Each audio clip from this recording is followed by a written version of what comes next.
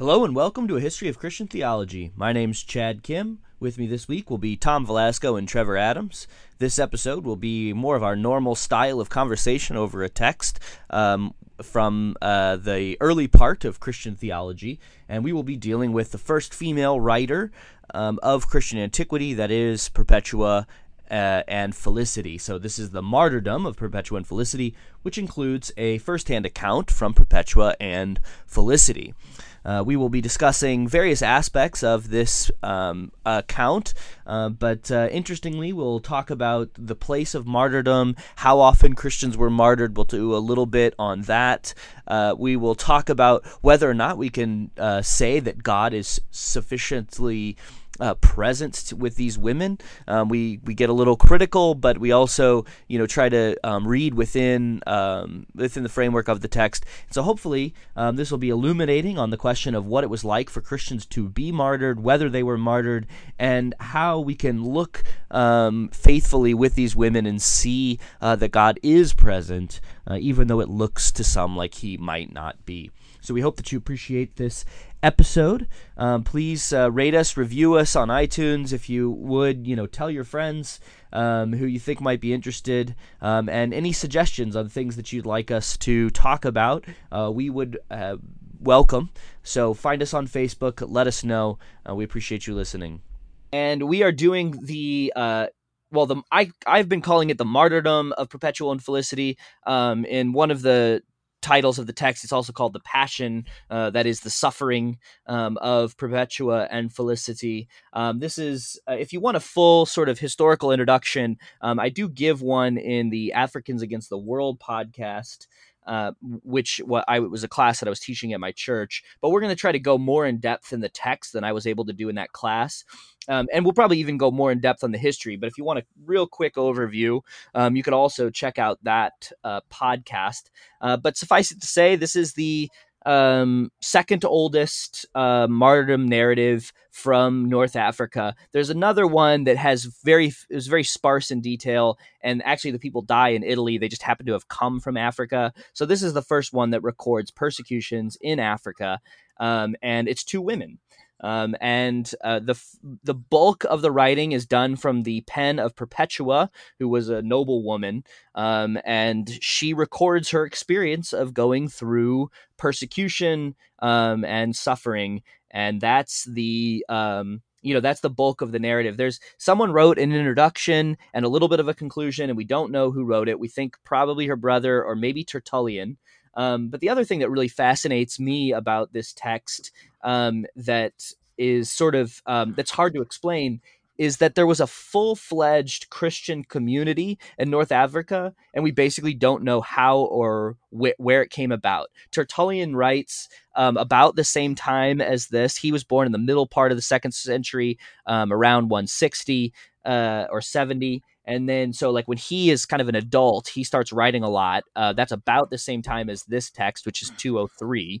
And Tertullian records that there are Christians all over Carthage, modern day Tunisia, and also in modern day Morocco and Algeria. There seem to be Christians just kind of all over North Africa, and we don't know how. And in this story, Perpetua is a noble woman, and she is in the process of becoming a Christian. And there seems to be a bishop, there seems to be a deacon, there seems to be a catechist, someone who's teaching people of the faith. And there are all these things, but we don't really know the history before Tertullian and before these two martyrdom accounts of where they all came from. So it's, that's just one of these great mysteries of North Africa. But that's enough by way of introduction. We could talk about that, but I've done a lot of talking on this text in my class. But I'm curious, just starting off, Tom, Trevor, things that you were curious about, that you had that you enjoyed. I don't know. Let's see. We could start with Tom. Tom, did you have any place that you particularly wanted to go first? Not specifically not specifically wanted to go per se. There were two things. One is a question, and one is just kind of an observation.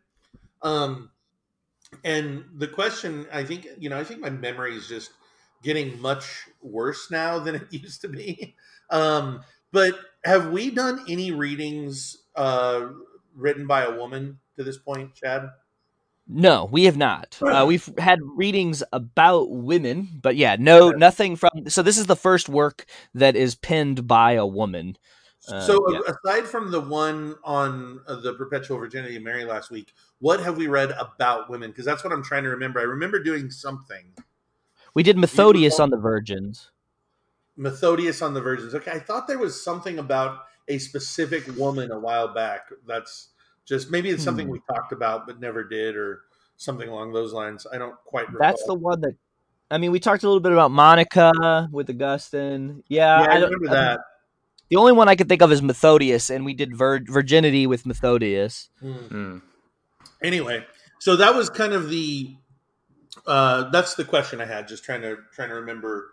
I Um, think actually it's called the Symposium, but yeah, anyway, from Methodius. But yeah, Then my observation, aside from the fact, of course, that we obviously have not collected a lot of writings from early women in the church, is just this thing that seemed to have existed there in the first 2 centuries of church history, where there was this deep, like, felt desire.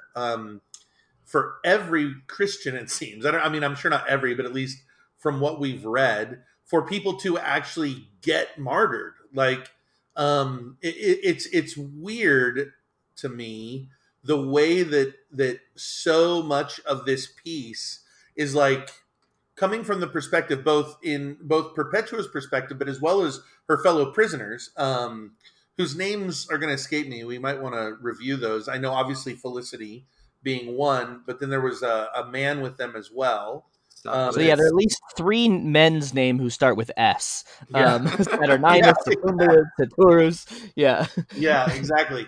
And all of them, they were deeply concerned that they get this opportunity to fulfill their martyrial duty, almost like martyrdom is like a duty for them to achieve. I mean, I think in particular, and I'm probably getting way too far ahead, but Felicity, of course, is pregnant when she's arrested, right. and she has to give birth. And there comes a moment when um, she's crying, she's sad because she's worried that they won't let her get martyred because she's pregnant.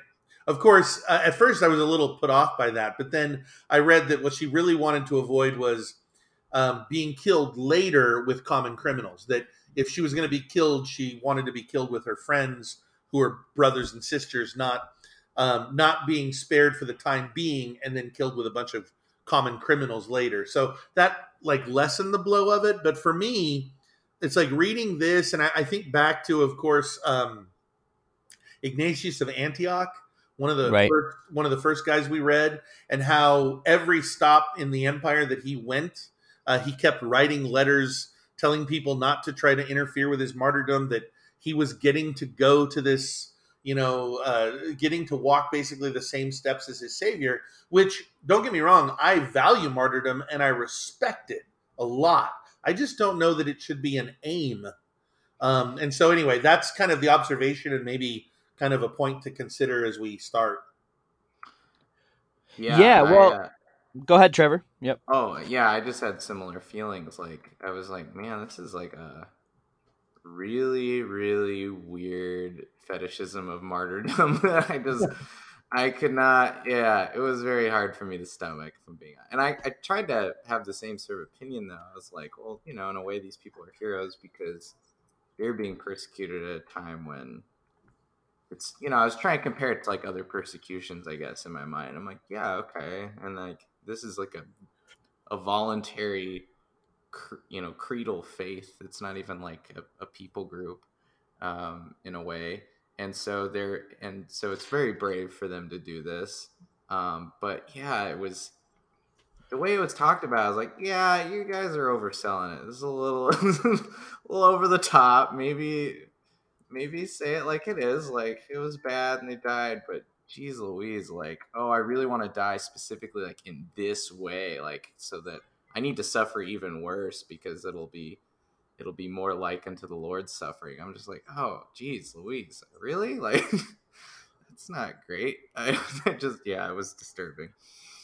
Yeah. Well, I would. So the only sort of response I would have actually doesn't even come from this text, but in the martyrdom of Polycarp, he explicitly says, "Don't seek martyrdom."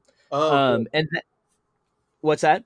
I said, oh, that's good. That's just a good statement. Yeah.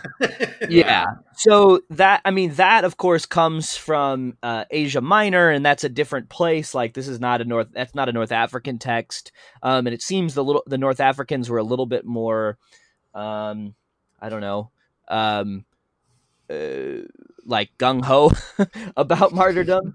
But yeah. So anyway, there is a strand of early Christianity from Polycarp, and that gets picked up a lot by Eusebius and others who would say that we don't seek martyrdom, but we will be martyred if that comes to that.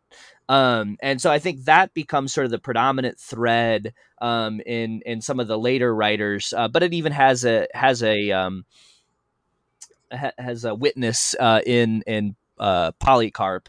But yeah, I mean, it is here. Well, and I mean, just to go straight to the end and to both of your point, I mean, it basically implies that Perpetua almost killed herself. I mean, like the guy puts the sword to her and she takes it to her throat. Yeah. And so Yeah. the implications seem pretty clear that like the guy wasn't really gonna kill her, and she was like, just do it. Yeah. Yeah, that's yeah. Yeah. I Well, mean, I And was it, listening to it, it made me think of. Do you guys recall? I mean, I don't. I think it was last year, maybe the year before. There was a young man named John Chow who was wanting. He went to North Sentinel Island and wanting to preach the gospel to basically a remote tribe of people who hadn't heard it and was killed upon arrival. Do you guys recall that story? yeah, Yeah. yes. And I remember there was much ado kind of on Twitter, a bunch of uh, responses. Most of them I were honestly pretty frustrating to me. I felt like, people, I mean, don't get me wrong, I'm not trying to say the guy did everything exactly right. I don't know what the right thing to do exactly is in terms of how to go about preaching the gospel to an unreached people group. But I admired the man's tenacity and his commitment, and especially in light of the fact that I would never consider doing something like that. So I had a great deal of admiration for him, and I also knew that he understood that he could die, and I admired that and his courage in that.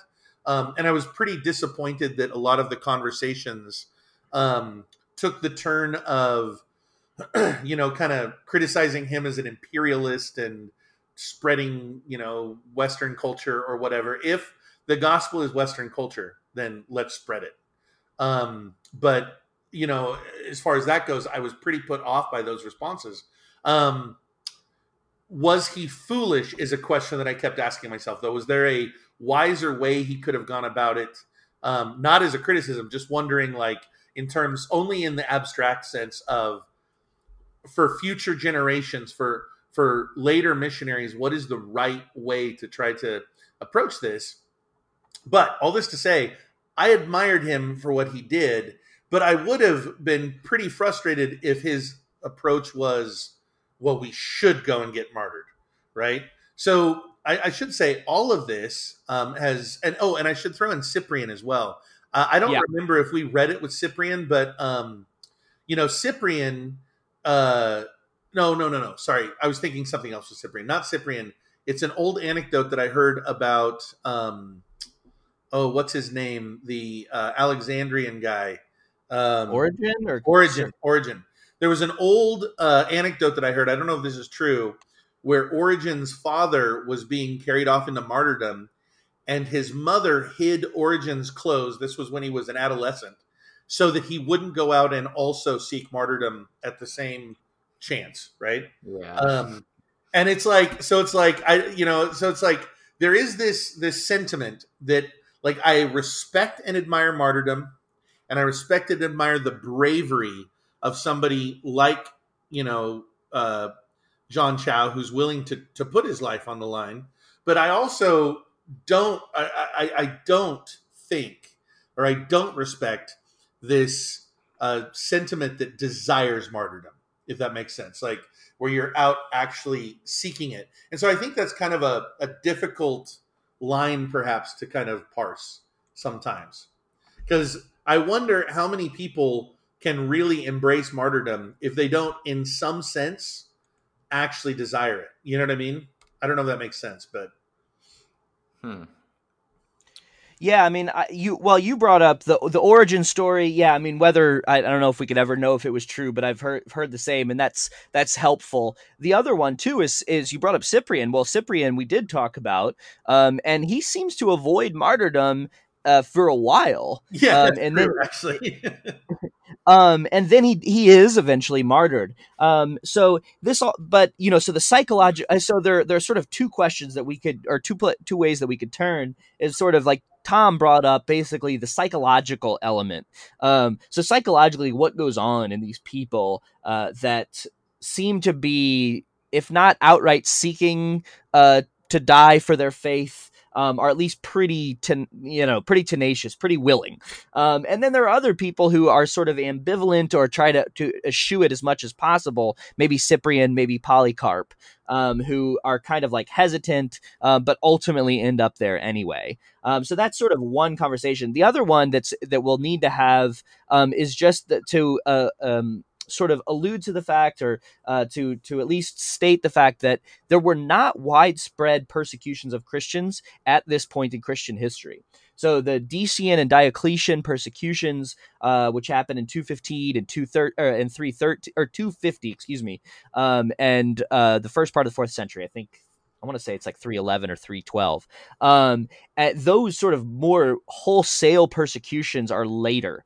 So this is even at a time when, you can think about the emperor, the letter of Trajan, to Pliny the Younger, or Pliny the Younger to Trajan, where he says, like, what are we supposed to do about these Christians? And they're like hesitant to seek them out, but if they're made known, they say, okay, yeah, well, you can punish them if they make themselves known. Can But I so, make can I respond yeah, to that real quick, Chad? yeah, Only so this is something I've heard a lot of scholars really take great pains to emphasize. The point you just made, and I think the point is right. It's not like I'm challenging the point at all. I for sure there were not widespread persecutions empire wide under the decree of the emperor until maybe Decius, and maybe I heard Valerian, maybe, who came after him. Maybe that carried on Decius's, and then of course the Diocletian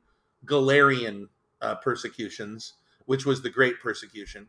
But I feel like oftentimes it is understated the degree to which persecution did happen, because there wasn't this widespread empire-wide persecution. Because I've always thought that the letter from Pliny to Trajan, it actually underscored rather the fact that the different procurators and the different proconsuls had the inclination to persecute the Christians anyway. And in particular, because what we do know is that it was law that if put to the test, you did have to sacrifice to the genius of the emperor. And so anybody who was held in where their loyalty was held in question would be subject to that. And so what Pliny's letter tells me is always something a little different from what I feel like people take from it, which is that this is actually something that's happening quite a lot. And he's just asking the emperor for advice on how to proceed. And I feel like the emperor's response isn't um, all that much more affirmative of what I think people's stances has been. I think the emperor's saying, "Hey, yeah, don't seek them out. Let's not like cause problems." Sure, but he does say, "But if they're causing a problem, which early Christians did," he says, "then you got to do what you got to do, and you got to put them to death." And so I feel like it's probably more widespread than people think. And the other reason I think this is because, of course, it is the testimony of the first 2 centuries of the church. Like, that's their story about, or first 3 centuries, about their existence in the Roman Empire. And so, yeah, I don't think it was empire wide, and yeah, I don't think it was like tens of thousands or something along those lines. But I do think that the modern sentiment among scholars to try to downplay it, I, I almost don't even understand. Like, every year I go to the Coliseum, and I'm not joking. Like 2/3 of the conversations that the guides have with us are basically arguments they're presenting on why Christians didn't die in the Colosseums, and on why it's doubtful whether or not there was very serious persecutions at all, whether or not Christians were even killed. And I always wonder what is fueling and motivating that, especially because I know the sources they're looking at, and the sources they're looking at are the ones that tell us that Christians were killed.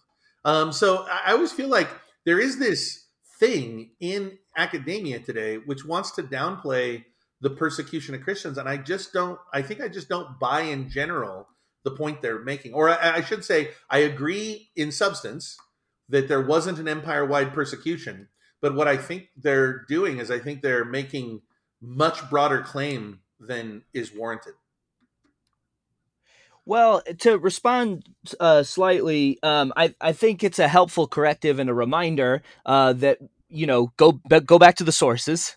Yeah, So you teach at a classical school. I'm a scholar who does some of this sort of stuff, like going back to the sources. And taught at the same school. And one of the things that I learned a lot from my time at Ambrose was just the importance of making sure you knew where your stories were coming from. yeah, And so I think that's why we're doing this in general. That's why we did this podcast, was to go back to the sources and read it for ourselves. So I think that's a good admonition. I guess I would just, all I would say is that, yeah, scholars do make this point. So I was just bringing it up. I was reading a little bit of Candida Moss's The Myth of Persecution. And she has made herself famous for not only saying that it wasn't maybe as widespread as we thought, but that it didn't happen at all, is what she says. yeah, And she basically makes a name for herself by making the most outlandish claim that she can make. And then, yeah, she sort of stands on that and says, hey, look, this never happened. Interestingly, she does not deal with any of this evidence, but there's a scholar who I have some quibbles with, Ramsey McMullen, but he did a whole work where he basically showed that in North Africa, most sort of non-elite, well, what he would call non-elite Christians, that is, uneducated Christians, they were Christians that gathered around sites of dead martyrs. And so he said, so his whole argument is to say that Christianity, the kind of intellectual Christianity of Augustine, was a small percentage of the people, and they probably didn't understand him. And I disagree with that part. But what's interesting is he uncovers the archaeological evidence that shows there were tons of persecutions. yeah, And not only were there tons of persecutions, all the basilicas, or at least most of the basilicas in North Africa, were built around other dead martyrs. And that is like, I mean, it's just so, I mean, you could, just the same that the Romans and Cato wanted to sow salt in the fields of North Africa. I mean, the Romans sowed the fields with the blood of Christians, just seems to be true yeah, in North Africa, and actually the source of a lot of piety. yeah, That's where a lot of Christians gathered to remember those that were lost, as a way of resisting the sort of empire that sought to kill them. yeah. That woman that you referenced, I didn't catch her name or don't remember. Candida Moss. Yeah. That's what my tour guides in Rome, in both the Forum and in the Colosseum, this last year asserted. They essentially asserted that there was no persecution. So, I mean, she has been widely panned by scholars of of the field. Like, course, nobody agrees with her. the weird thing to Yeah. me, now I'm going to sound, and everybody, I'm not like this. I'm not one of those guys who thinks, the whole world is against Christians or anything like that. I'm not like a conspiracy theorist, but I do believe, of course, as a Christian, that we're caught in a cosmic struggle between God and evil and the devil and all of that. And it seems to me that this is just a devilish bit of, again, not the real scholarship, which I acknowledge, like the points that are made, I totally agree with, but just this seeming cultural move to try to erase the fact of martyrdom as like the birthplace of the church, which I don't even understand what that does for people. You know what I mean? Like, I don't even know what advantage, or like, it seems so important to them. Like, it's just so strange to me. Like I said, 2/3. We're in the Colosseum. and the Roman Forum, and fully 2/3 of the conversation we have are about that, which make hardly any sense at all. I mean, one of the early points they make is that Christians in general weren't killed in the Colosseum, if at all, which I actually will probably concede that point. I don't think the Colosseum was principally a place used for killing Christians. So it's like, okay, well, why are we spending 2/3 of our time talking about it? You know what I mean? It just seems really like a spiritual battle kind of thing going on to me. Do you think that's a culture of that area as well, though? Like a sort Very of well could be. Yeah, that's true. I mean, with the anti-Catholic? Catholic, yeah, yeah, Yeah. very true, very true. Well, so this is an interesting text to me on any number of levels. There's a lot of stuff about masculinity, femininity. There's a lot of just this question of like they're insistent that God is faithful, which I think is interesting. It's sort of I think in a modern context, it can be hard to explain. Okay, we're going to tell the stories of these two women who are early mothers, and who believe that telling the story of their death is a demonstration of God's faithfulness. Um, and they, so like, I mean, from the first line, if the old examples of the faith, which testify to the grace of God and lead to the edification of men, were written down so that by reading them, God should be honored and man comforted, as if through a re-examination of those deeds, should we not set down new acts that serve each purpose equally? So this is intended to be a record of how God is faithful to women who are killed as a spectacle, and men who are killed as a spectacle for. We think as the son Geta, as the son of Severus, the emperor. We think it was a festival for his birthday, and so it's sort of like on the face of it, it would be a hard case to make to say this is evidence of God's faithfulness. So I guess how would you respond? How does the text respond to that kind of question? I think the text Um, responds by holding up a different economy, right? I mean, I think that ultimately that's what the gospel and that's what the scriptures and that's what Christian teaching has always done. It's always recognized that the faithfulness of God doesn't mean what the world we live in thinks it means, right? The world that we live in gauges success one way, and the kingdom of God gauges success seemingly another way, right? And we see this in obviously the teachings of Jesus. Whoever would be first must be last. If you want to become, great, you must become a servant of all. It's just a different economy in terms of what's valued. And whereas in the world economy, life is valued in the sense of, and I need to kind of explain, in the sense of like long life and success in life. In the kingdom, submission to the point of death is valued, right? It's laying my life down for my brother, which is the thing that is most honorable. And as Jesus is also my brother and is the brother of these martyrs, they lay their lives down for him, as just as he laid his life down for them. And so what it does is it exalts them. So it's like when you read this text, what you really do see at the end of it with them all dying is it's written as if it's a victory, right? I mean, and as much as it doesn't set well with me their desire for martyrdom, I love the format of the work, which basically paints them as conquering heroes even as they're dying. yeah, I mean, one of the things that clued me into why the sort of attitudes of the martyrs was such was that they refer to martyrdom as a way of receiving grace. It's actually one of the ways God gives grace to people. Yeah, And they call it a second baptism at a few points. yeah, and it's right in the beginning as well.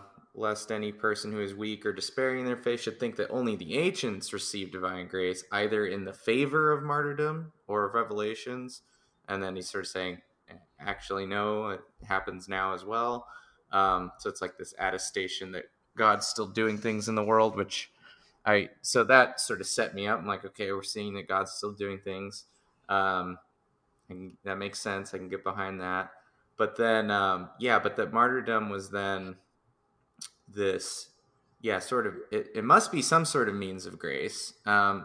Though, of course, it didn't make it into any of the sacraments that are officially listed. But it made me think, when I started really thinking about that, I was really trying to like think about grace in its other forms and what it would mean, whether or not I agreed with like the psychological health of the people as they're described in this text. I was like thinking to myself, like, okay, but what would it really, how would it really be that if it were such a thing? And I I just thought about the fact that when there was a time when people just did crazy heroic acts where their lives were very uncertain, when they lived in a time when in general their lives were uncertain. Like the more ancient world was just a world of like less security, I guess the way to say it. There's a lot less security in many ways. And um of course, like, we're sort of, I think, sensitized.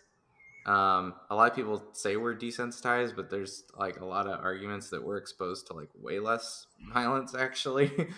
Whereas there was a lot more real violence that they saw on a day-to-day basis, and it made me think I probably am just not culturally prepared to see this the way they see it. And what helped me kind of actually think through it as a what you might say an example of the faithfulness of God was actually thinking of Lord of the Rings. Because in Lord of the Rings, it's like there's a lot of times when they, out of sort of this idea that like there's this goodness in the world worth fighting for, they like just charge into battle. And I'm like, and of course then it's easy to celebrate. And I was like, wait, this is sort of the same thing though. This is like exactly the same thing. Like, they know that there is a God, and that this God uh, is of a certain character, and thus they're more than willing to do this because it's also going to benefit the church overall, which it did. Like, it just practically it did. I mean, you could, it, in the same way, you know, other nonviolent protests and other persecutions in the world aided those movements. It had to have aided the church, because people would see that, hey, why are we even killing these people? They're not even doing anything. They're not even hurting anyone. So like when I really like thought through all the implications, I was like, this makes sense, though it is hard for me to like wrap my head around. I mean, still, but Yeah. I mean, I just was trying to go through and find some of the interesting things.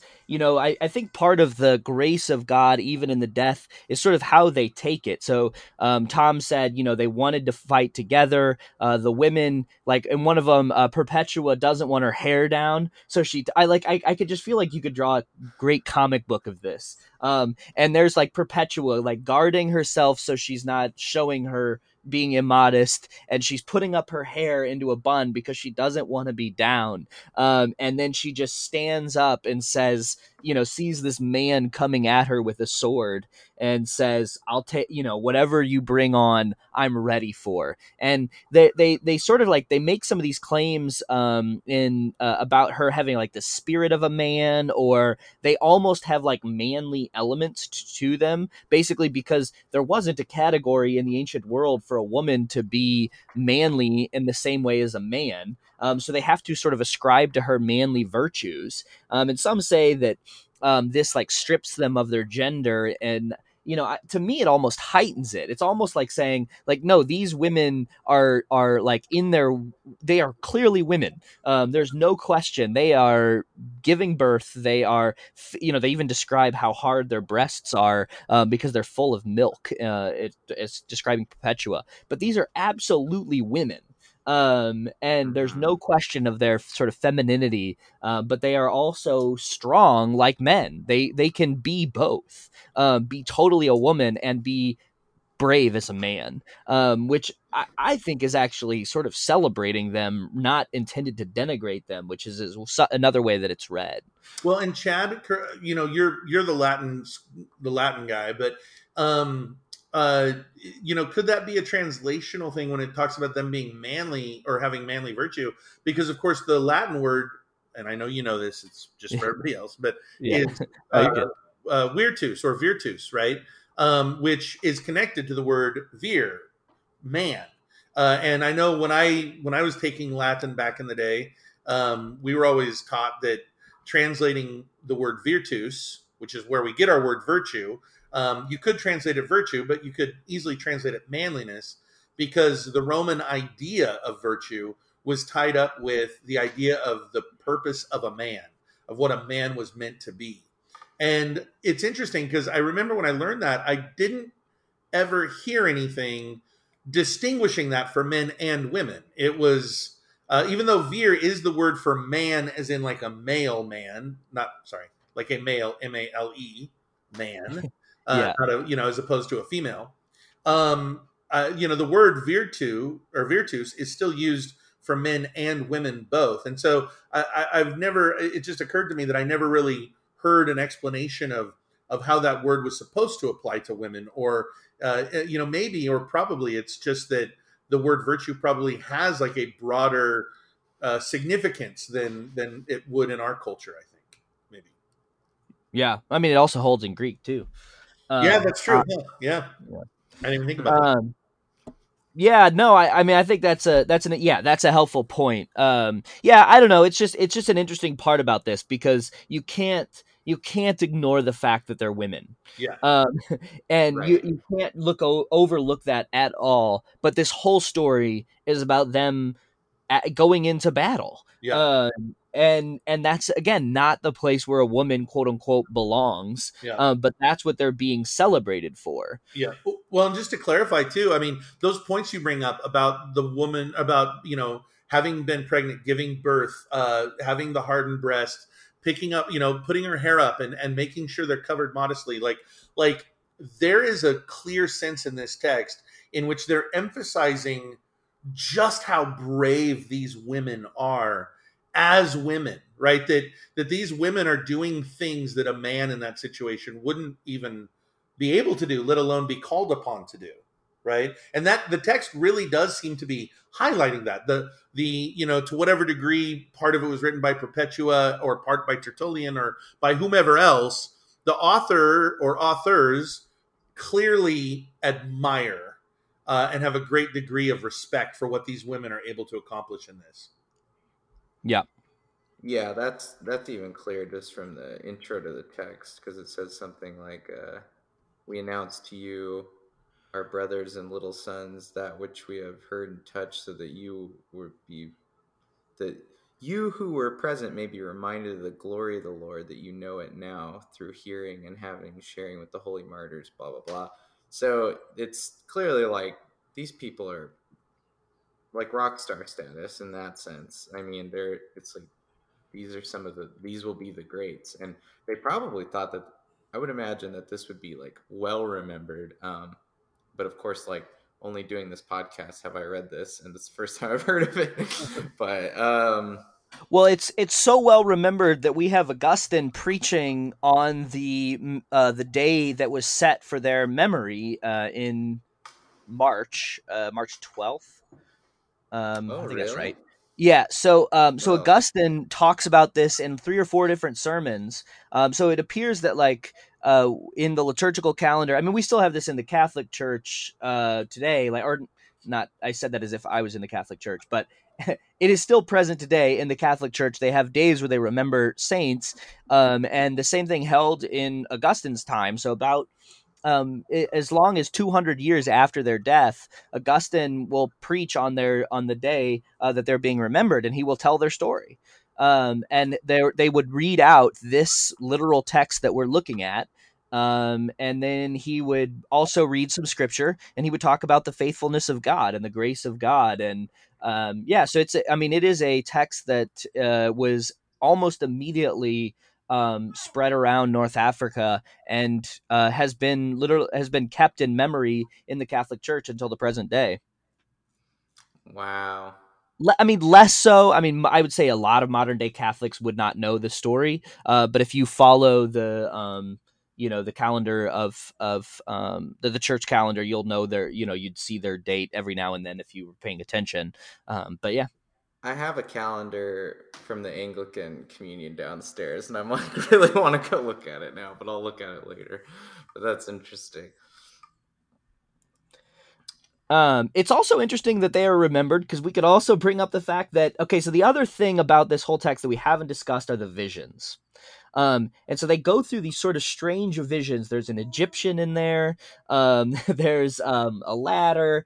And the beginning of the text quotes Acts quoting Joel about I will pour out my spirit on all flesh, and their sons and daughters shall prophesy, and I will pour out my spirit on my servants and handmaidens, and your young men shall see visions, and your old men shall dream dreams.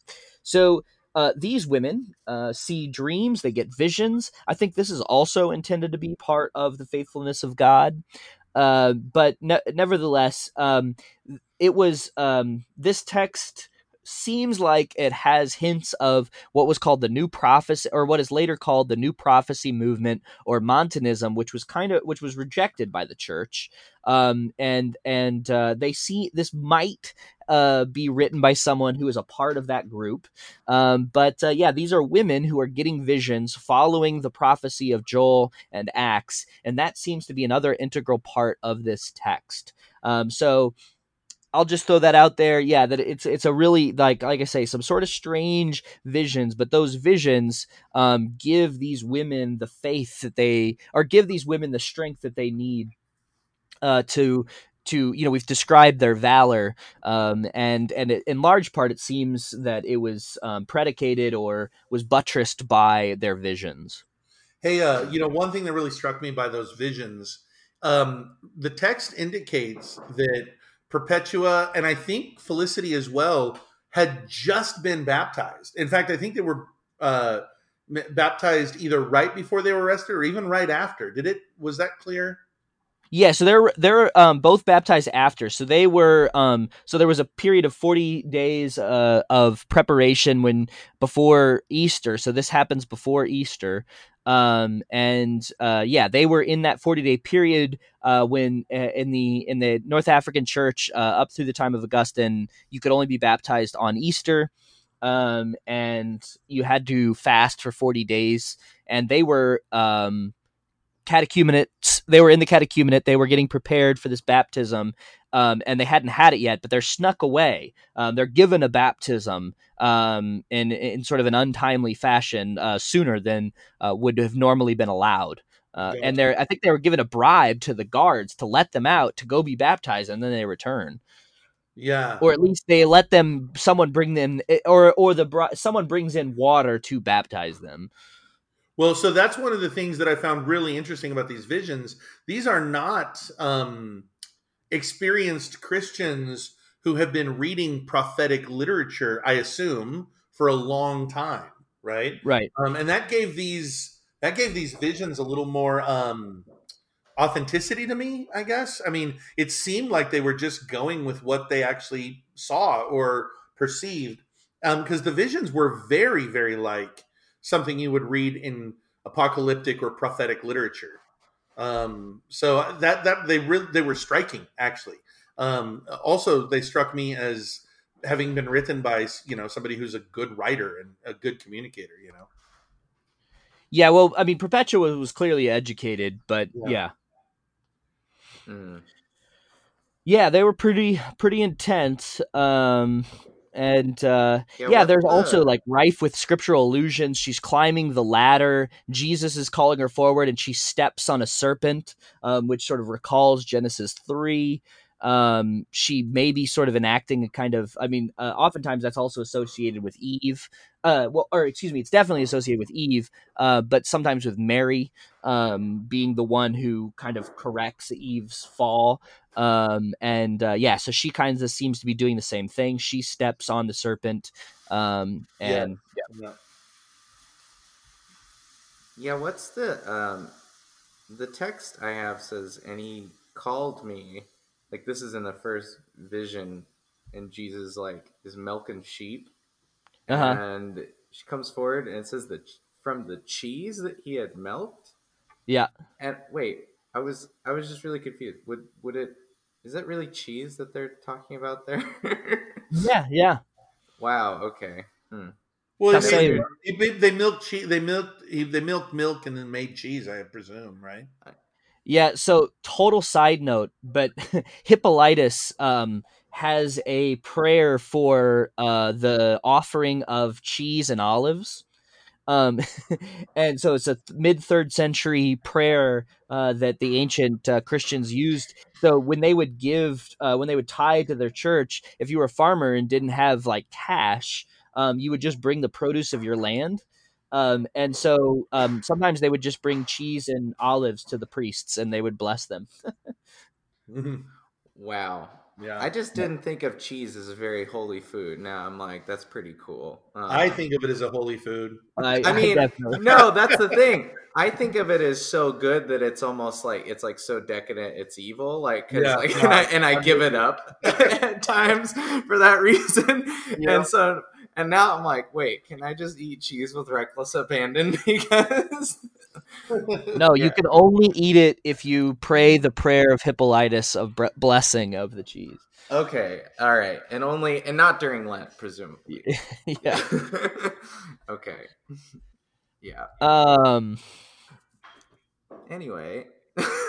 Yep. Yep. All right. Well, I mean, those are. I mean, there's like I said, there's a lot of stuff that's just sort of interesting to give you some of the historical character of Christianity in North Africa. Um. And yeah, I don't know. I like. Oh, they even have a love feast, right? They have an agape feast. I mean, they're still, they're carrying on the traditions of the church.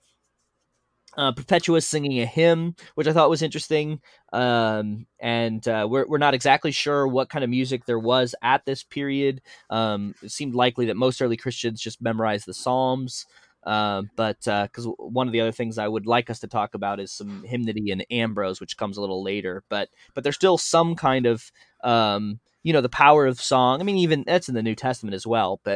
Um, but yeah, I don't know. It's a pretty. I think it's kind of a fun text. It is a strange text, in terms of the. Oh, there's also the kiss of peace, in here. Like, I mean, all the liturgical elements of Christianity. That even we still see today are there in this first text that we have from North Africa. They're having an agape feast. They're baptizing. They're kissing. They're like, it just seems like a total Christian church that you could even step into today and have some kind of recognition of, even if it was in Latin and maybe different songs or something. Hey, Chad, I have a question on that sign of peace. So I saw uh, that when I was reading through the text. There's a mention, kind of there are two mentions of the sign of peace. In the first one, it just says we gave each other the sign of peace, and in the second one, it says we gave each other the kiss of peace, or a kiss, the sign of peace, or something like that. And I, of course, am not from a liturgical background, but I have been to, of course, Catholic masses. With my dad growing up, I would go from time to time. I also typically go to midnight mass, but I've also gone to Episcopal and Anglican services. So I'm familiar when they tell everybody to give each other the sign of peace during mm-hmm. that moment in the liturgy. But then what we always do is shake hands. And so I'm curious, can either of you guys speak to kind of the evolution of that, or what that was or meant to be? Was it originally a kiss? Is that what it was, and then it evolved? Well, right. I mean, Paul mentions the kiss of peace, but yeah. I mean, osculati in vicem. Yeah, the kiss. I mean, it's the word for kiss in Latin there at the end. I don't know when the actual kissing falls out. It strikes me though that it's entirely possible, and I would just go ahead and say likely that the European kissing on the cheeks was actually at one point just part of the kiss of peace. But yeah, Mm. but that is not part of liturgical practice at any church that I've been to, where like they say give the kiss of peace anymore. But that I Yeah, mean so that is today the sign of peace is shaking hands. Am I wrong? no, huh? Yeah. Okay. Yeah, you can either. There, I've been to a church that also has recommended, but it was more for people not wanting to uh, get sick or like if you're sick. It was like a recommendation, but they were touting it as a historical thing. So now I'm interested. I want to know if this is true. But they were saying, and also like ancient way to just give peace to someone is just to like you do like the prayer hands like you'd see the Uh, monks have in the paintings, and uh-huh. you bow to someone and say the peace of Christ be with you. But Mhm. I don't know if that's how I legit mean, that the was, but I was told orons, that. yeah, the orons, the praying thing is seems to be particular to Christians. And yeah, I mean that is at least I know that there are images of Christians doing that in the first couple centuries after Christ. But yeah, Hmm. Okay. Yeah. Hmm. Um. Uh, anything else you guys want to bring up? yeah, I feel like Yeah. there was at least one more thing for me. I want to know the significance of the like evil character in the vision she has where she has to fight. Why in that vision is this person an Egyptian foul in appearance? Like, what's the significance culturally? I guess there is this like hailing back to like Old Testament stuff, or was there an African thing going on here of a hatred of Egyptians? I just am curious. Yeah, as far as I know, it's drawing on the exile into Egypt from the Book of Exodus. Okay, all right, that makes sense. Yeah, and I have one thing. So there's a moment when she had a vision about her deceased brother Dinocrates. Mm. Um and it's clear that this was somewhat inspired by the fact that she was fearful for his soul, as he had died prior to basically putting faith in Christ. Um, and so she was hoping to be able to see him in heaven again someday. And so in this vision, she basically sees him healed, which she interprets like she sees him hurt, and then she sees him drink from a golden cup, and then he heals, and his thirst, it says, was quenched, and he began to play in the manner of children. And she goes, and that's when I knew he was freed from his suffering. Am I interpreting that right?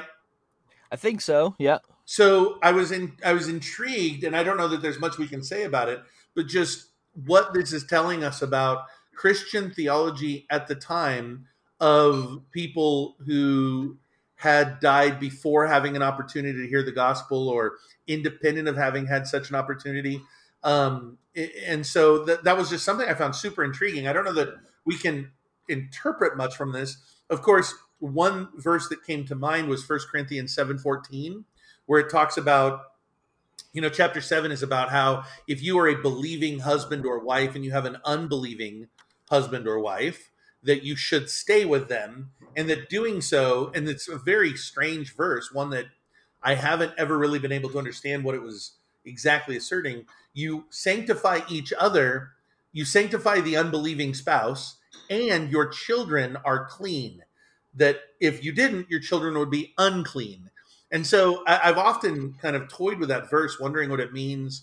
And I've often kind of thought of it as almost like a Christian in a family has like a sanctifying effect on that family. Although I don't want to take that claim too far, but I'm wondering if that's essentially what she's reflecting, I guess, right here.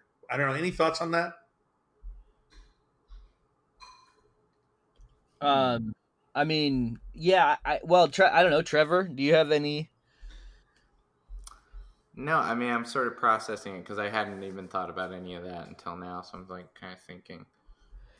Yeah, I mean, I took it as like I thought she like maybe didn't know, like maybe he had heard something beforehand, and then she's just kind of given um I give it like given some confidence that maybe he had been faithful even before his death. But then I don't know. But then she does say something about like I had been praying for him.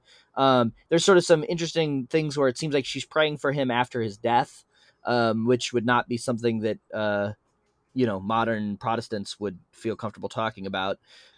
Well, and Um, that's actually part of what I'm wondering. I'm wondering if that was a clear practice early on, right? I mean, Yeah, that's right. So right before seven, just before, or at the end of seven, just before eight, and I prayed day and night for my brother with groans and tears. So, well, but yeah, um,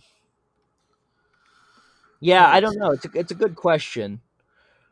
I think yeah. I mean, it seems like they're praying for him. I mean, like praying for the dead or praying even to the dead is common currency in North Africa and in the general Roman Empire, and that right. I mean, that's just part of how the Romans understood the world and the focus and the center of the house and all these sorts of things. You had your ancestors that you could talk to, and it actually seems like Augustine and Ambrose are trying to get that part of the piety sort of. I don't know, like removed seems strange. They want to discourage that practice. And so I know that that's still going on much later. So yeah, it wouldn't surprise me that they would have thought that it was sort of okay to even think about conversing with the dead through mhm, prayer. yeah. Now that I'm re-looking at this section, like what I highlighted, I thought it was just weird that so he dies at the age of 7, and yet he's suffering after his death. I found that striking, to be perfectly honest, just because my idea of someone being at the age of reason is maybe um, higher. I don't know. I was thinking to myself, I'm like, man, is he like in? Like I was imagining some sort of purgatory or something. Um, that essentially she's praying that he like gets through quicker or something. I don't know. Um, Yeah, I read it similarly, Trevor. Now, I mean, there's not a full scale established idea of purgatory until much later. But right.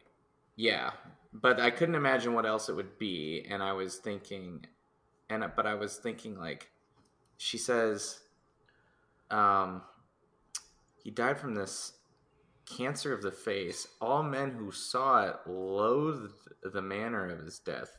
Therefore, I prayed for him. And I'm like, is it like, I don't know, is this a weird theology where you like still. What does the manner of his death have to do with Weiss? Like, because if it's like a She, moral, if it's a moral reason, I'm like, he's 7. no, Like what? she's just talking about the fact that they were disgusted by it. That's all. That he looked really Oh, bad. Yeah, it's so just he a looked statement really. about how bad he looked and how like revolted people were to see him in the midst of it. So, but is that? But does that? So she brings that up, but that's not the reason she prayed for him, because No, it's I just don't right think so. after she says, "Therefore, I prayed for him," and that was what confused me. Oh, I took that as like a transition word based on her whole recounting of what had happened. Oh, Like I see. So that's how I that took goes. it. I could be wrong, but yeah, I Oh, didn't that see it goes like that. back to the earlier paragraphs. What you're saying that I The saw whole him. paragraph. It's Yeah, kind of like she's giving the whole rundown of what happened, and then she's saying, "Therefore, I prayed." it goes back to this earlier sentence. I think is what you're saying. Like I saw Dinocrates coming out of a dark place where there are many others. He was very hot, thirsting. His face was covered with dirt, and his skin was pale. And he had the wound on his face was where he died. Oh, by the way, this is how he got that wound. And Yes. therefore, I prayed for him. Okay, I see. Yeah. Now it makes more sense. I did for some reason. It's because it's like I'm flipping pages and I'm reading this on a PDF that like I didn't keep that part of the passage in mind because I can't like see it just like Yeah. clearly right there. But okay, that helps. Yeah, it is it is a strange passage to me, I guess, just because he's if he died at 7, I just find that strange. Well, But you do anyway, raise another good question there, Trevor, that I think pops up in this text, or at least you did a second ago, that this does bring up a question of like, age of accountability, right? Accountability for the gospel, moral things. This is the first time, or this is the earliest. I might be wrong. I don't remember that kind of question popping up in an earlier text. Yeah, I mean, this is a pretty early text, right? So, Yeah, Yeah. yeah, yeah, I mean, the age of the accountability thing's always like, other than the fact that I'd heard it talked about a lot because I was raised Southern Baptist, it's always seemed sort of strange. yeah. I mean, because it's clear, like, there's no scriptural warrant. There's not even obviously to me like any like part of the tradition that talks about an age of accountability. I guess it's David's son is one of the things that's brought up. But there's like a psalm where David mentions something that I don't know that I had heard once used in defense of the idea. But I mean, age of accountability has other problems like what do we do with people with developmental disabilities or Yeah. I mean, it's just it seems like one of those things that you posit that ends up causing other problems and I'm not actually sure that it's all that explanatory. I agree. I actually agree, but I do think it's funny, Chad, how many people just take it as a given, right? I mean, I've had so many people, I mean, many of you guys know I've worked as a pastor in a church and I'm an elder in a church right now. I've had so many people who just like almost ex cathedra just state, well, age of accountability is 8 years old, as we all know, almost Yeah. as if this is something that like we know, like it's like stated somewhere, and like it's the number of people who like just have this fully formed theology of it is actually pretty surprising. Yeah. Yeah, that I mean, I don't have like a theology, but I just think to myself like how, and I'm of course just an imperfect human, and of course God knows sort of the potentiality of action from someone's heart, so there's a lot more God works from a more complete knowledge set than myself. Yeah. But I do think like the amount of grace I'm willing to even give to like a 17-year-old is like pretty damn great or pretty high, I should say. So I think to myself, like, um, I don't know. I just imagine that, of course, God has even more mercy and grace than I do for people in that sense. And so I think that God would, um, I guess I'm probably just using my own, moral compass in a way, but I do think to myself, like, God understands people's circumstances and why they make certain decisions. And I think even for adults, sometimes we just make decisions under imperfect knowledge. And I think God judges those acts differently. So even more so would he judge acts differently by someone who just literally didn't have the capacity. And just 7 just seems like, to me, just obvious you don't have a lot of capacities yet, but I don't know. But anyway, it was just a side. That was the only thing I had highlighted from the passage, so I thought I'd bring it up. Well, yeah. This is yeah. Okay. I have another point, but it doesn't really have anything to do with this. So we should. Are there anything else? I probably need to be wrapping up pretty quick. Okay. Nope. I think No, that I'm was good. Okay. that was mainly it. Good. Thank you for listening to this week's edition of A History of Christian Theology. Next week, we will do another episode from Africans Against the World, and then we'll be doing a few weeks on Ambrose of Milan. So thank you, and hopefully you'll hear from us next week.